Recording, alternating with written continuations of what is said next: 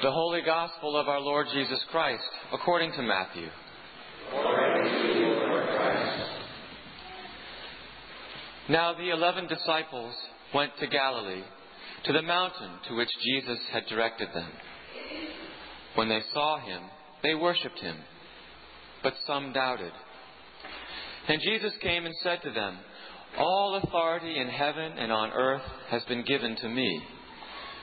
Go therefore and make disciples of all nations, baptizing them in the name of the Father, and of the Son, and of the Holy Spirit, and teaching them to obey everything that I have commanded you.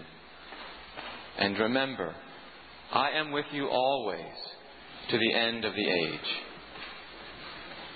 The Gospel of the Lord. Praise to you, Lord Christ. In the name of the Holy Trinity, one God. Amen.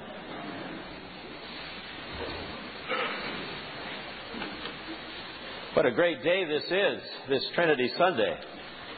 I know that many of you probably came in off the porch and saw the models of our new church. You missed that meeting?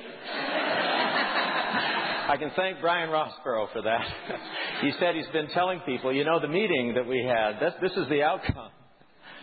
I thought it was important for you to know, those of you who may not have picked up on it, that those models are models of work that has been done by the architects that we are employing, and not a representation of what may be done on this site, but some sense of what they do. Trinity Sunday used to be a Sunday that I dreaded preaching because it's such a boring topic, I think, to talk about the doctrine of the Trinity. But this Trinity Sunday is truly a special one for me for a number of reasons. First of all, I think back 5 years ago when I was instituted as your rector on Trinity Sunday. And the preacher that Sunday was my friend now of more than 40 years, Martin Brokenleg. And Martin stood in this pulpit and he charged you and me with something that I work at, I think, every day that I'm here as a priest. He said that it was my responsibility to see in you whom God was intending you to be. And it is my hope that this morning I can give you a glimpse of who I believe God intends you to be. Because that is what all of us are living into. We are living into God's intention for us. And hopefully we hear the call of God in our lives enough that we can follow that call and become what God intends us to be. This Trinity Sunday is particularly important to us as a congregation because we are also going to gather after this service in a meeting to begin the process of developing a master plan. And everyone's input to that is very important, so we're hoping that many will stay to be part of that process, the beginning, at least, of that process. But I am especially happy this Trinity Sunday that we are going to have the privilege of baptizing 6 children and binding them to Christ as a part of the body of Christ. And it's important for us, I think, especially today, to see these children being baptized because they are a reminder to us that our responsibility is to them, to nurture them, to bring them up in the faith and traditions that have been handed down to us from the apostles. And they are also a reminder to us that we are stewards of what God has given us, and that the world we prepare, we are preparing for them and for their ministries, their mission, and for their leadership. And so today I give thanks because there is so much to give thanks for on this Trinity Sunday. Returning back to what Martin had charged me to do, and in a sense us to do, I want to consider a little bit the gospel that we have for today. But it's actually what surrounds that passage. You recall that comes from the day of resurrection. That's from Easter Day. The 2 Marys had come early in the morning and had gone to the tomb, found the tomb open. And then angels appeared to them and said, "He's not here, he is risen." And then they find Jesus, and Jesus essentially tells them the same thing.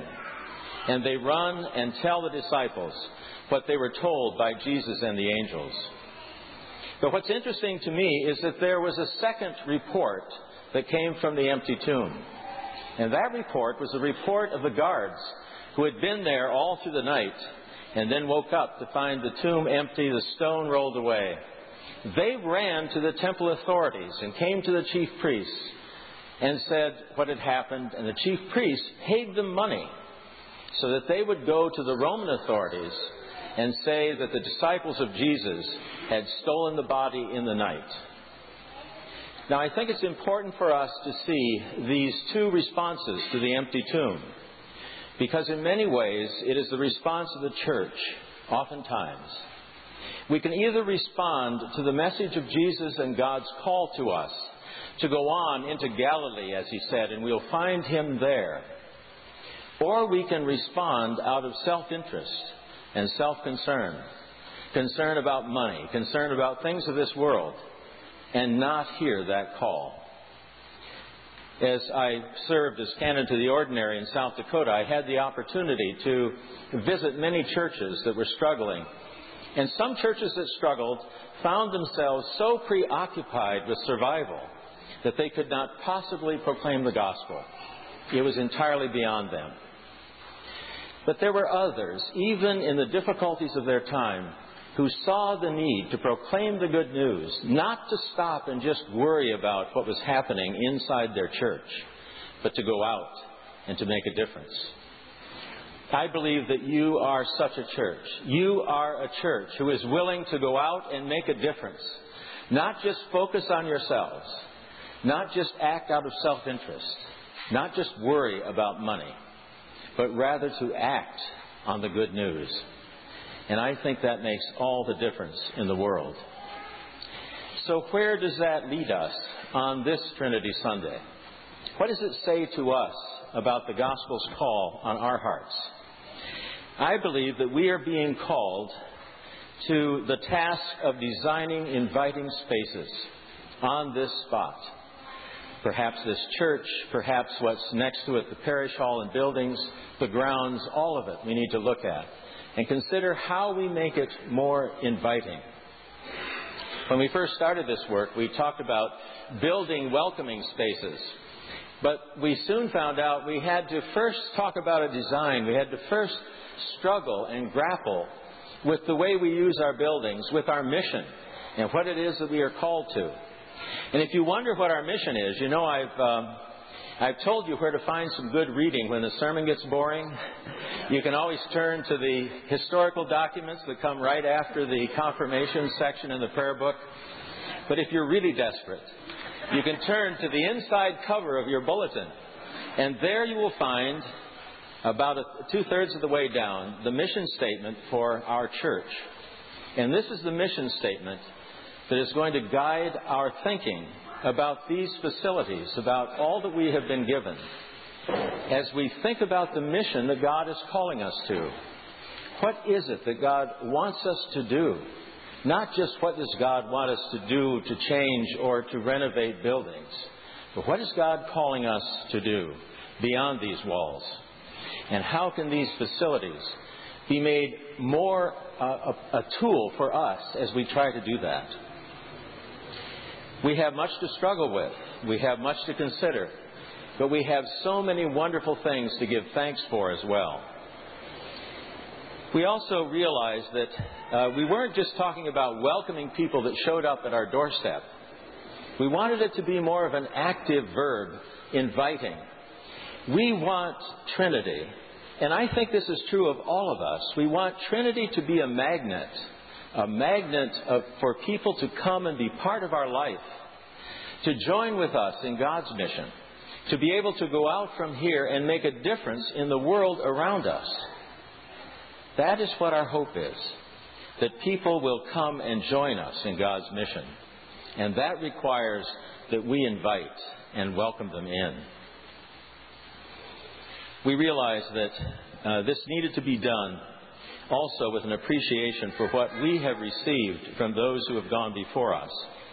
We want to respect the work of a great architect, Pietro Bellusci. This beautiful building really is a tremendous gift to us. by that architect and by the committee that worked so diligently back in the late 50s and early 60s. They were thinking not just of themselves, they were thinking of us. And that's the challenge that we have as well. How might we make not just this space, but all that we have been given, a better tool for ministry for people of the 21st century? This past week, I reread the history of Trinity from 1884 to 1962. And it was so beautifully preserved. If you've not had a chance to read it, I'll certainly loan it to you. It was preserved so well by Marion Blackall Miller. It's a wonderful description of the life of Trinity over those many years. One of the things that stands out as you read it, and I think Rick Wheeler has spoken about this in the past, is the importance of women in the development of our parish. In fact, we would not be here today if it weren't for the women who were willing to see that ministry went on here in Concord. The faithfulness of people such as Grace Carlton, in whose home the congregation first met, and Susan Jackson, who led so many church fairs. In fact, the first fair in Concord was led by Trinity Parish, and it was her who made that happen. It was the initiative of women that made it possible for us to be the congregation that we are today.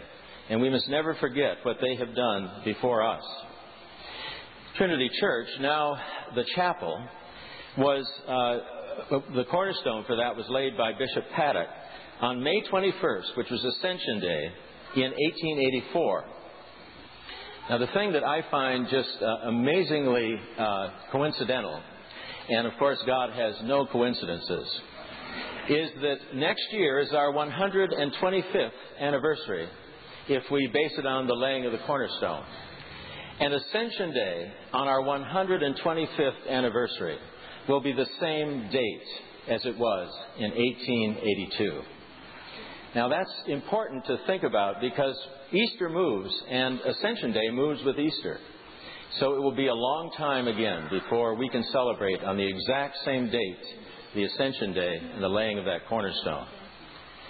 I believe we have much to be thankful for. And we certainly are the beneficiaries of the work and the faithfulness of those who went before us.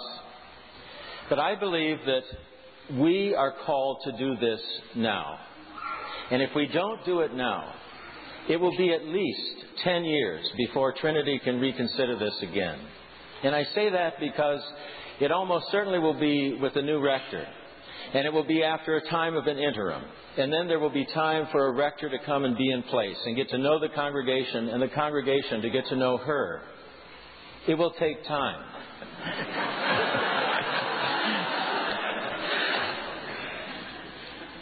So we need to do this now. And we need to do it not for ourselves, but we need to do it for those who are going to come after us.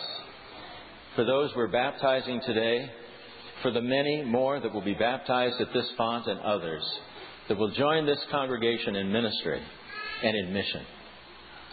So the question is, will we be as faithful as those who have gone before us? And I believe the answer is yes. And I also believe we must never forget, this is not our work. It is God's work that we do. And we must never fear, because God has all the resources God needs to do God's work.